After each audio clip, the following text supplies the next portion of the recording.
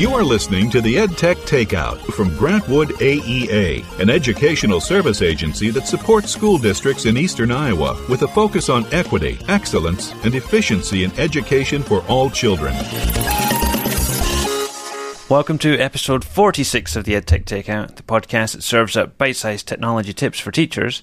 My name is Jonathan Wiley, and I'm joined today, as always, by Mindy Kearney. Hi. How you doing, Mindy? I'm fine. How are you? I'm good. Are you getting ready for summer yet? I am. I have been summering. You've been summering? I've been summering for like the last 3 weeks already. But we came back for the podcast today. We did, yeah. Yeah, just to throw You're in welcome. one You're more welcome. before the summer. Yeah, one more before the summer. Yeah. You're someone that likes to enjoy their summers. Is that fair to say? I am. Yes. I love summer. It's my favorite season. I live all year for summer. Mm-hmm. You're solar powered. I am solar powered for sure. Mm-hmm. Okay. That's true. Well, let's do some news and follow up. Okay. So, new Padlet feature. It feels like we do one of these every episode, I don't know. isn't it? I don't know how to feel about Padlet, but now they have this new feature called CAT Scan.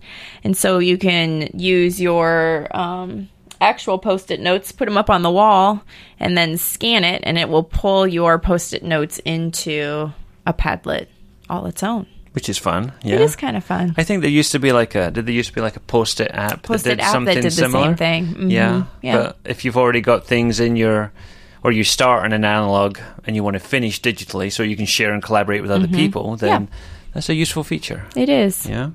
And free. Yeah. For the number of one boards that you get. you are entitled to. Yes. Depending on how many you get. Right.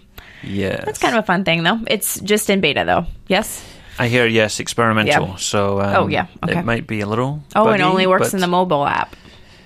Yes. Which kind of makes sense, I guess. Yes, Yeah. probably harder to make it work on a Chromebook or a laptop of some sort. Maybe it'll come to those. Maybe. Yeah, you can just hold up a piece of paper with Post-it notes on it and scan them all. Yeah. Yeah. Okay.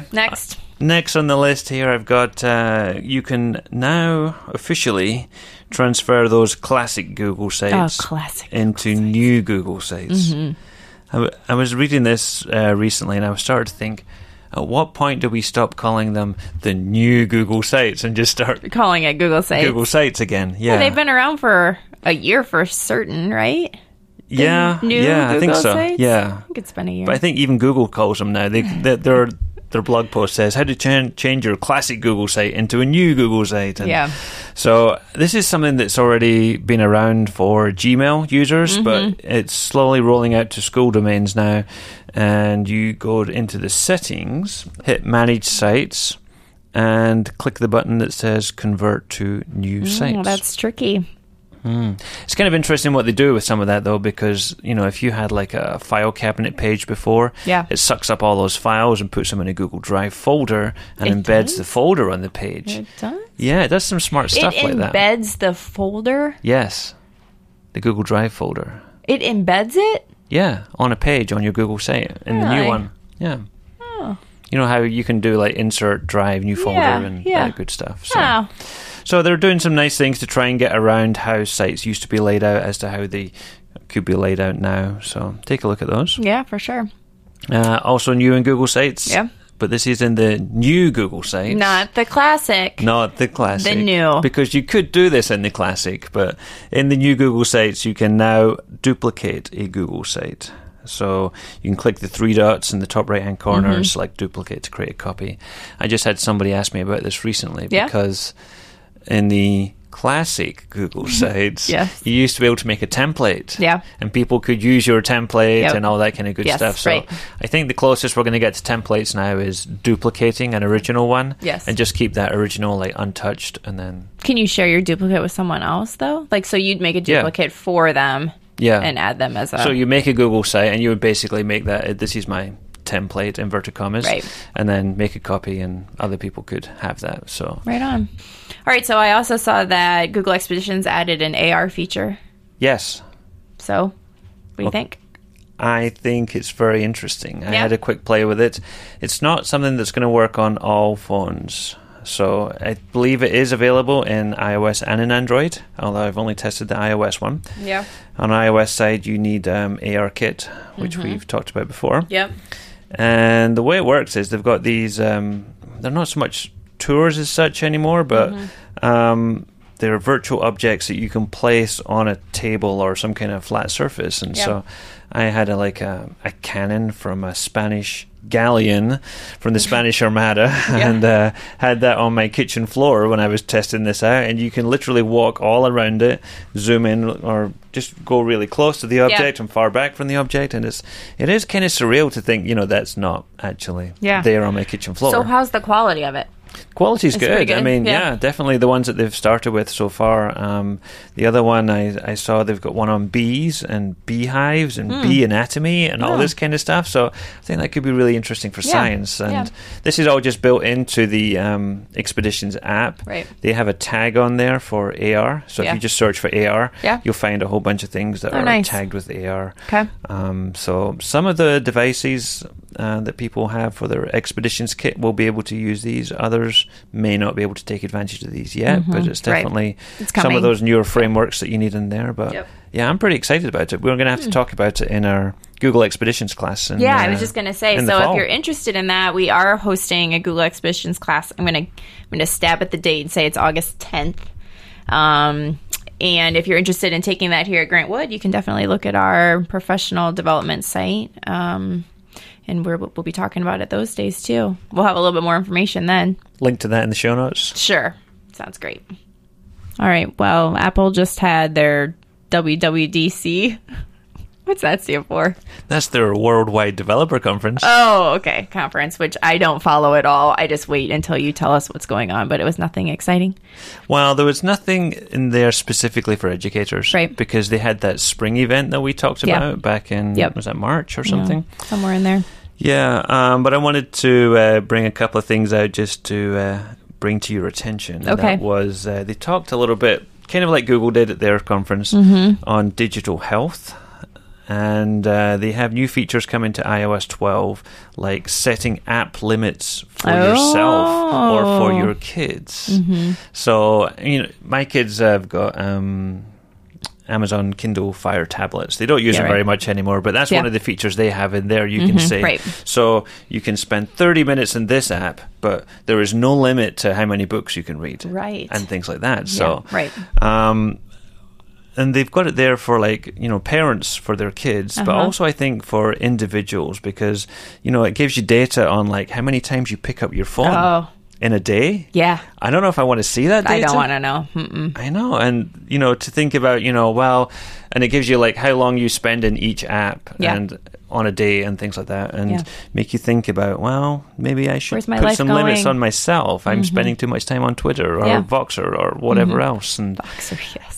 As we're coming into the summer months here, I'm wondering if that's something you would use, Mindy. Yeah. I am an unplugger in the summer. You do like to go off the grid a bit, don't you? I do go off the grid. So I have been really good. Actually, I turned off all my email notifications on my phone this summer, which I've never done before. And that's been super nice. So I've checked my email once every 3 days just to make sure nothing from work is occasionally we get emails from teachers over the summer and stuff. Not real often, but I hate to have those go unanswered. So I'll go in and check occasionally. But that's super nice. And I also turned off the Team Boxer notifications. Yeah. So the thing I noticed about it is when I first got my Apple Watch, I totally set down my phone. And I don't pick it up as much as I used to, although I still pick it up a ton. But turning off those notifications means I also turn off on my watch. So I'm notification free right now. Look at you on my watch. Proud of you, Mindy. I know, except for text messages. That's it. Yeah. Yeah. Well, this stuff's all coming to iOS 12 in the fall with a bunch of other new features on there that we'll maybe talk about near the time. But I thought that was an interesting thing to think about digital health and how much we use our devices these days because it's a lot. It is a lot. More than I'd like to admit. I know, me too. So speaking of Apple, though. Yeah. We have a very special guest today. We do. Yeah. Should we get to it? Yeah, he spent a large part of his career working for Apple, so we shouldn't keep him waiting any longer. Okay, let's do it. All right.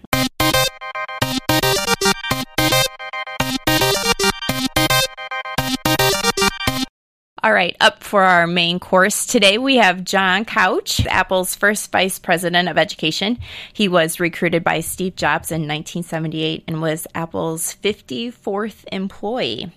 John has always been a proponent of personalized learning and is the co-author of Rewiring Education, How Technology Can Unlock Every Student's Potential. So welcome, John. We're so happy to have you here. It's my pleasure.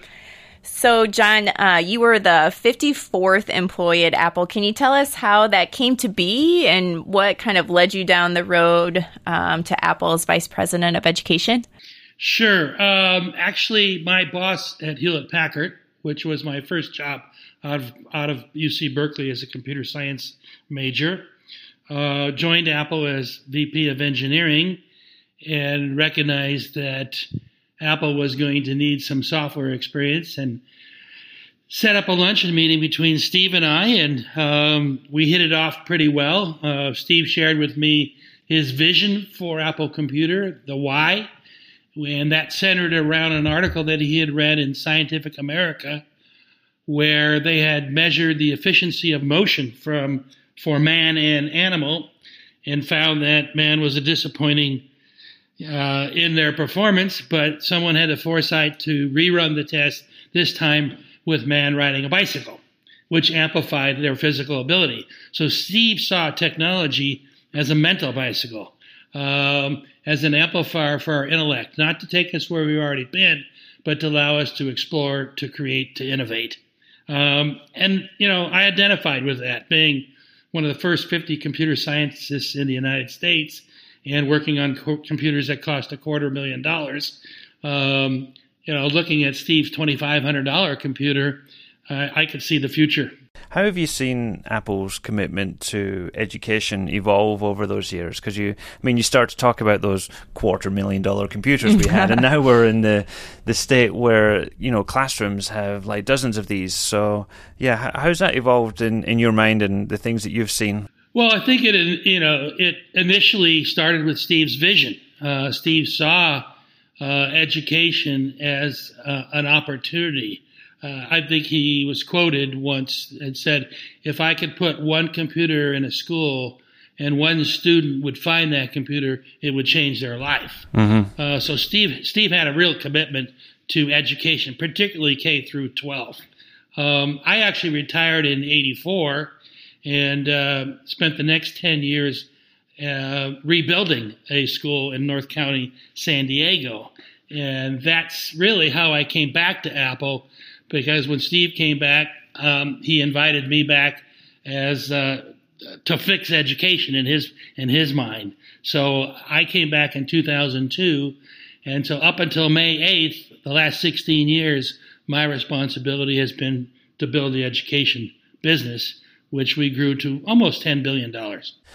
You used a phrase there which reminds me of something that we hear sometimes when we talk about using technology in schools, and that is the idea that when we add technology to a classroom, that it's going to fix something to do with our education, to fix something that wasn't there before. So it's going to fix our test scores or student engagement or behavior and all that kind of thing. And I think you talk about this in your book, Rewiring Education, that technology is just one piece of that puzzle. What kind of advice do you have for for schools that might be looking for that quick win, and how to make technology part of that big picture? Well, first and foremost, there's a symbiotic relationship between technology, content, and pedagogy. And throwing a device at a problem without addressing the complete challenge isn't going to get you the desired outputs. Dr. Putendara, who's worked with the Maine Learning Initiative since 2002, has created a model called SAMR model that said technology can be used as a substitution. In other words, you're going to do the same thing you've always done and nothing more. Or it can be an augmentation, modification, or finally redefinition. Very few schools have used technology to redefine the classroom. Right? Majority of technology is simply being used as a substitution. And in that case, you're not going to get different outcomes. If you go from accessing content in a textbook to simply accessing content on the internet, yes, the content on the internet may be real time, but that's augmentation at the best. And so, unfortunately, we have not changed the pedagogy in schools. We have not trained the teachers to be familiar with the technology and the oncoming technologies, and therefore, the majority of schools are simply, the pedagogy hasn't changed. It's still based on memorization. Now, at Apple, we created a pedagogy called challenge-based learning, which assumed that every student would have access to technology. And the framework became, one, the classroom needs to be relevant. It needs to mean something to the student, right? Not just memorize the Gettysburg Address. Right. Two, the classroom needs to be creative. That is, today's students need to be the creators of content, not just the consumers of content. The classroom or the project needs to be collaborative. Vygotsky's work says we learn from each other, the zone of proximal development. When I went to school, collaboration was called cheating because every project I ever had was a single-person project. And finally, it needs to be challenging. The kids are capable of much, much more than we give them credit for. So the book really was the purpose of the book was to start a conversation that how do we change the pedagogy, which was defined by an essay in 1912, funded by Rockefeller, to produce factory workers, to where we are today, to a much more relevant, challenging, creative, collaborative classroom. So what's your magic wand? How do we fix those things? I think it's a number of things. First and foremost, we need to stop. We need to realize that it's not about the box, that it's about the ecosystem that the box works in. So if you think of the iPod, what made the iPod successful? Right? It was the music store.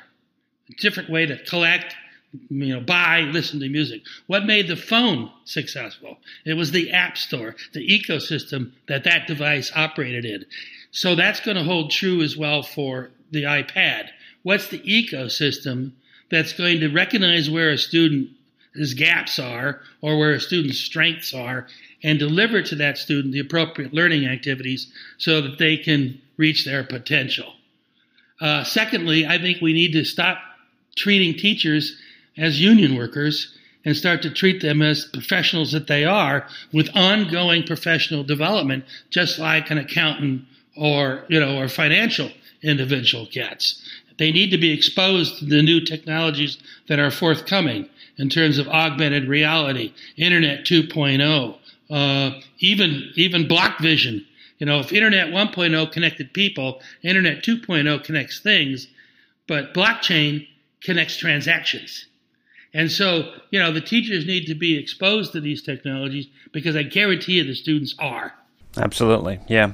You talked about creativity there as well, and I think you have this great quote from Steve Jobs where he says, creativity is just connecting things. And I hadn't thought of it that way before, but the more I did think about that, that really resonated with me. And you talked about that in relation to like the maker culture and maker spaces.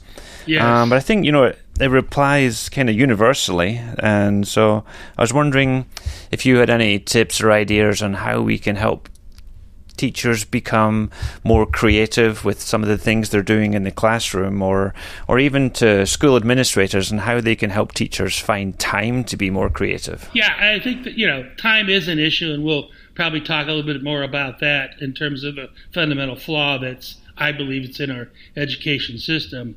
But It's interesting, when I retired from Apple in 1984 and spent the next 10 years in a K through 12 school, I saw a ton of creativity in the lower grades. I mean, in the first grade, they had a supermarket in the back of the room. The kids learned, their math by doing relevant things. By the time it got to about sixth grade, there was no longer any creativity in the classroom. I think we have it backwards. I think the creativity needs to come from the students. So instead of having one person create something and then tell 30 students to duplicate it, I'd rather see 30 students, or maybe 6 groups of 5 students, or, being the creative persons and the teacher guiding that creativity. And think about the technology today. They have a studio. They have a stage in terms of the internet. They've got feedback from the audience, and they're always challenging themselves to get better. So I think the creativity needs to come from the students. Unfortunately, we have really, in a sense, banned that with our pedagogical model of memorization. Maker labs and some of these new opportunities, I believe, will get us into more creativity. I have a friend who's really an expert in 3D printers, and he produced a pair of shoes, and he wore those shoes to school, and they told him he couldn't wear them. And then for graduation, he created himself his own bow tie with the 3D printer. Now, at least they let him wear his bow tie. But, but we should be encouraging creativity. Absolutely. Rather than, penalizing it. Yeah, and I think you're right. We definitely see that creativity sometimes does get less and less as we go through. My son's in kindergarten right now, and I look at all the fun things he's doing and all the creative opportunities, the stations, and my daughter's in 4th grade going into 5th grade, and I can already start to see some of that going away. And it's somewhere along the line we're missing something. So, well, part of the problem is we do not allow failure in school. And without failure, you're not going to get creativity.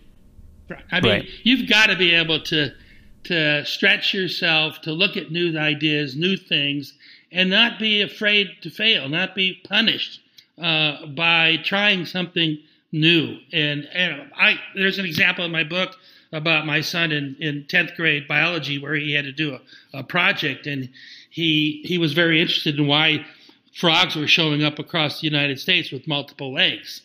Well, when I told him there wasn't going to be any book in the library and the teacher didn't know the answer to that, and the fact that there may be a failure in taking that on as his project, he was willing to do that. And he could have failed. Unfortunately, he actually found the reason for the deformed frogs and published it as a 10th grader, only to find out about 90 days later that Yale University was awarded a $2.6 million grant to study the reason for deformed frogs, and the answer was on the internet by a 10th grader. Wow. That's awesome. I think that's a perfect example of what we mean by challenge-based learning. It was relevant to him. He had to create. He had to travel. He had to work collaboratively with some outside professors that could guide him to where he could find this information, and it was a challenge. Yeah. And that was, to me, was a true learning experience, and I give that teacher credit for allowing him the student to do something that the teacher didn't know the answer to. Yeah, exactly. There's a principal out in Philadelphia. I think his name's Chris Lehman, and one of the things he said that always resonated with me was that when you're doing these PBL or CBL things, that if you as a teacher assign that to students and you get back 30 of the same thing, then that's not a project. That's like a recipe you give the kids, yep. And exactly. You should be encouraging them to be more creative and go out there and explore things that really they have a passion for finding the answers to. But that's sort of what I saw in the lower schools. The teacher was creative, but she was asking the 30 kids to do the same thing, rather than flipping that, right? In the book I use an example. A lot of people get confused with project-based learning and challenge-based learning, and how does it integrate into the standards? And so I use an example in the book. 4th grade, California history is taught in 4th grade. And typically what the teachers do is they teach about missions, nothing about presidios, missions, and the project is the kids are to build a mission out of sugar cubes. And, I say if the mission comes in and anything other than sugar cubes, the parents build it, unless it was in Minecraft. Then you know the students built it, right? Right. So instead of that project, which takes no technology whatsoever, the challenge is you're William Randolph Hearst. Kids are grouped in groups, and they go, well, who's William Randolph Hearst? Well, you need to discover that. I'm not delivering that to you. So they go and do their research, and they find that William Randolph Hearst was the owner of the San Francisco Examiner, and that he built Hearst Castle. And in doing so, he brought, materials and animals from all over the world. So all of a sudden, you've gone outside of California, and you've gone all over the world in understanding William Randolph Hearst. And that William Randolph Hearst every weekend entertained the Hollywood elite. And he had a long table, with ketchup bottles in the middle of the table. Your challenge is you're going to throw a dinner party for those individuals in California who had the greatest impact on history. Who would you invite, and what would the seating chart be like? So that's an example of a CBL project versus go build a mission out of sugar cubes. Because then you're going to have to decide, do you put, Father Sierra next to a Presidio military person? It's just an incredible different learning environment. And I guarantee you the students will learn much more about California history than they will in the little amount that the publisher will put in the textbook to get approved by the state. I mean, the things that you're kind of describing and the creating and the, making different things also brings us kind of back to our makerspace a little bit and talking about some of the things we might find in the makerspace. And we've had quite a few discussions on this podcast about coding, which I'm sure you're probably very passionate about. We're just kind of wondering, what your views are with coding for students and challenging students in that way. And other places around the world, coding has definitely, I would say, received more attention than maybe here in the United States. Where do you stand on this debate? Should students just all have experience with code? Should they be really diving into code? Where do you see this going? Yeah, look, it doesn't really matter what coding, what language you use. The value of coding is actually the process. Because there's no right or wrong answers. In fact, there's multiple ways to get to an answer. So if you think about challenge-based learning, the process of coding, the process of challenge-based learning, and the process of entrepreneurship, starting your own company, it's the same process. So I believe kids need to be introduced to coding, not for coding's sake, but to understand the process, the learning process, the challenge that coding provides. We ran a project in Brazil in 10 universities, 100 students each volunteered, and they turned out, the original goal was an application development environment. So the kids had to create apps, get them in the app store. What it turned out to be was an entrepreneurial class, because it turned out that the process to write an app and put it in the store was the same process if you were starting a company and solving a problem. So I'm in favor of coding, not that we have to, everybody is going to be a coder in the long run, although if you think about Internet 2.0 and the connecting of things, somebody's going to have to write some code, but more people are going to have to understand to be able to communicate to those people who are writing the code. My oldest son, who you read about in the book, who was 4 when Steve gave him his first computer, went on to the University of Pennsylvania as an engineering major, minor in design, and he had his own column in a Daily Pen. So he could code, he could design, and he could write. When I went to school, they said, you're either left brain or right brain. You need to make a choice. You're either analytical or creative. That's not the case today. And so when he got his first job over at he got the job as a designer. And so he designed a web page. In fact, his first job was design eBay's web pages. But so he designed a page, and the engineer said, well, we can't implement this. And Chris said, well, look, come back after lunch, and I'll give you the code. So, he could stand up for his designs because he knew he could code it. So we're going to have to communicate with people who code. But the most important thing I think about coding is actually the learning process.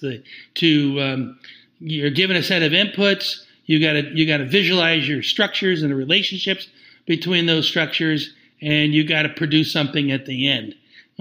That's where the real value is over simply being given something to memorize. I hear you're also a very big advocate for personalized learning, and that's something that we're exploring here at the agency in terms of the work we're doing with blended learning and personalized learning.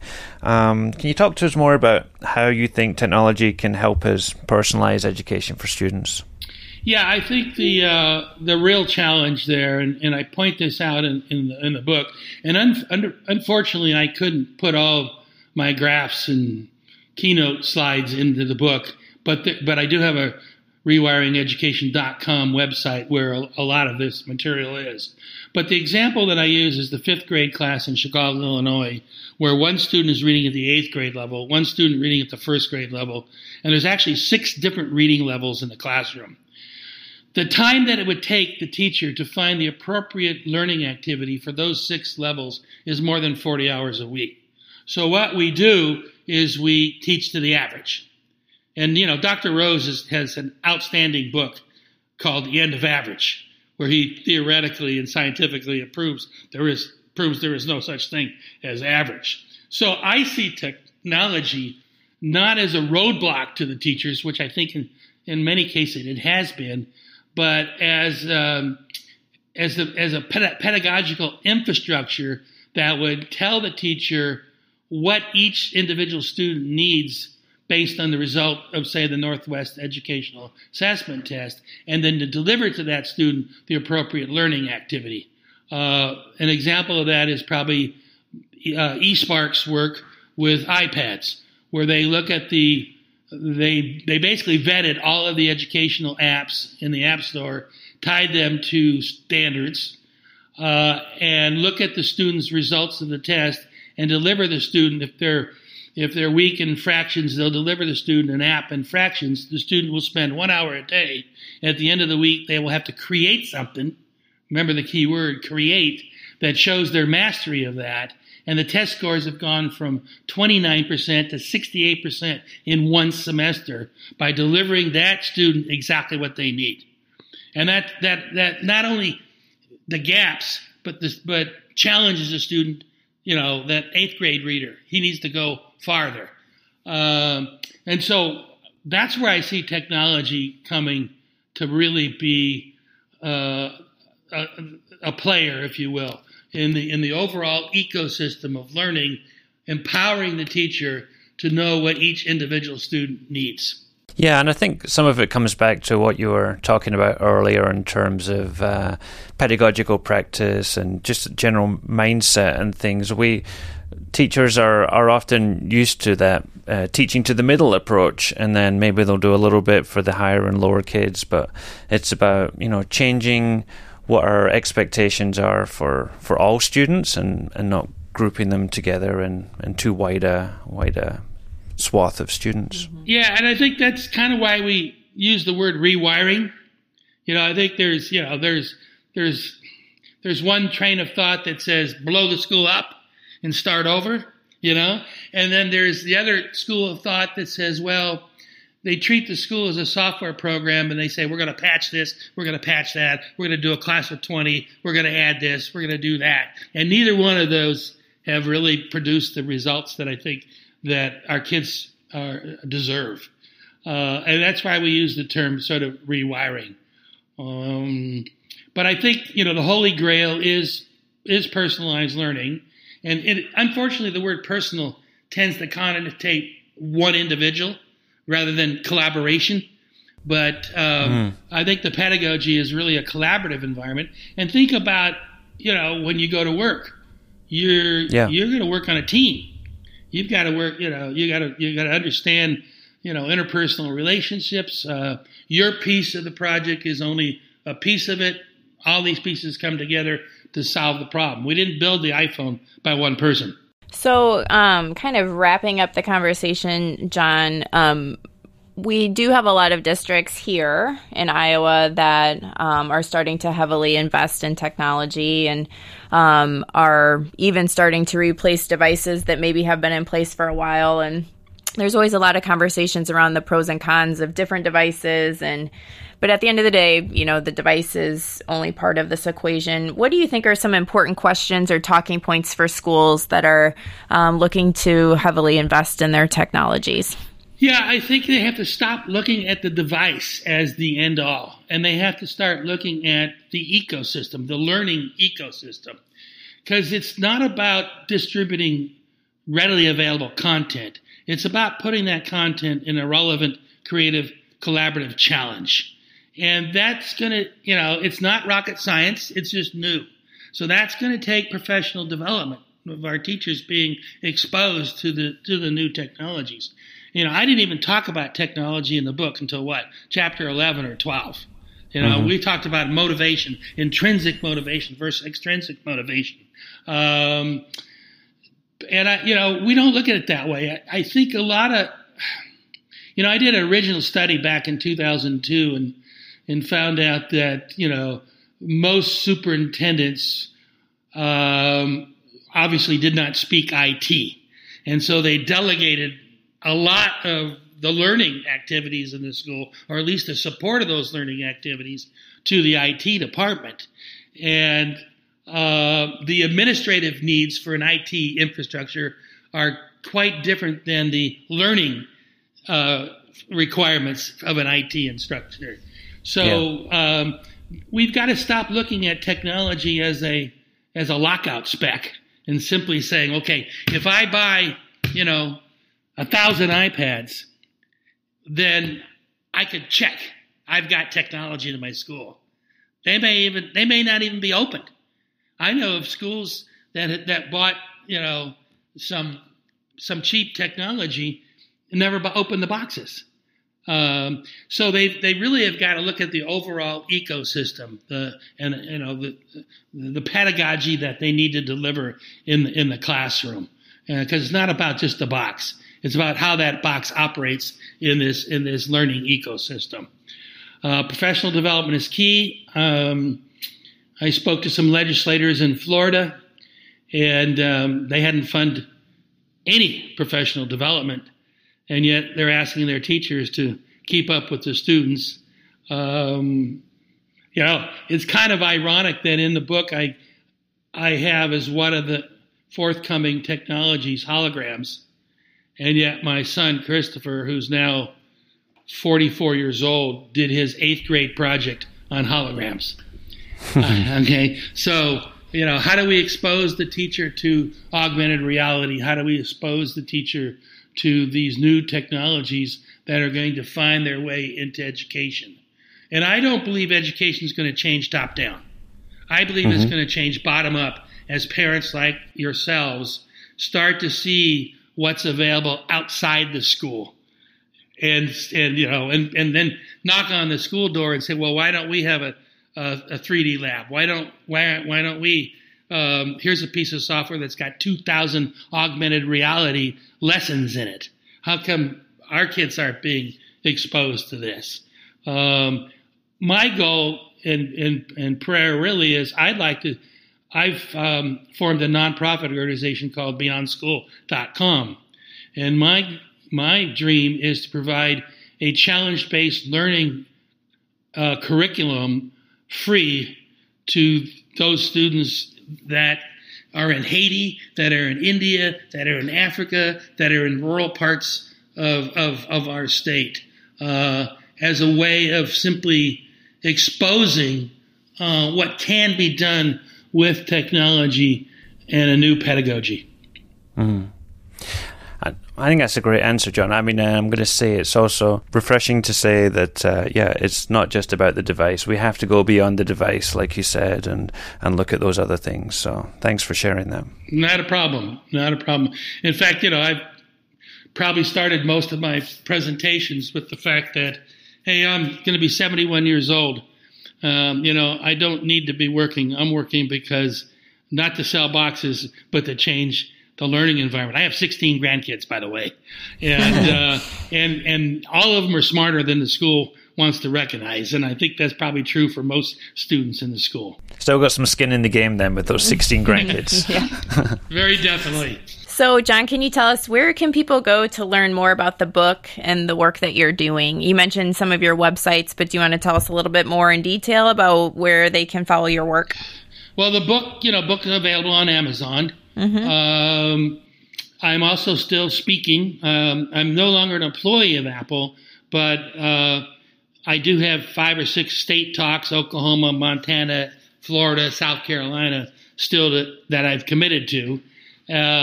But we've also created a website called rewiringeducation.com, where we've tried to collect, Steve Jobs's, what does he think about education? What does Woz think about education? What do other people in the world think about education?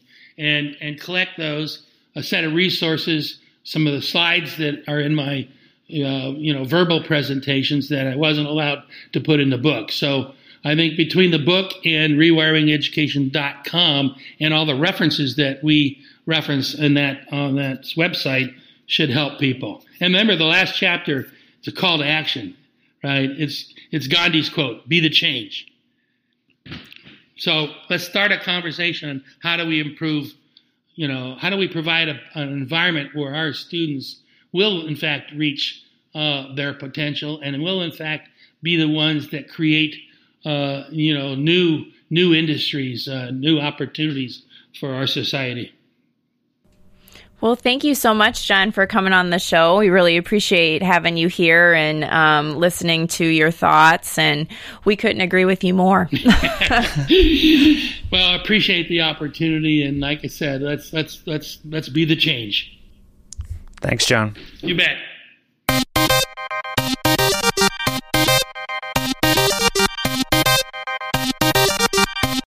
So I think that's about all we have time for today. No tech nuggets today, Mindy. No, I got to get back to the pool. Yeah, you're on the clock.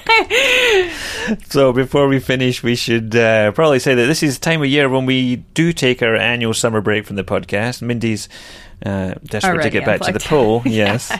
We're going to unplug a little bit and come back in August. We already talked about our first episode back is going to be our ISTU Tech Nugget. Yeah. Yeah, so we'll make up for the lack of Tech Nuggets today with like a whole episode. ISTE Nugget episode. Of nuggets. Yes. Yes.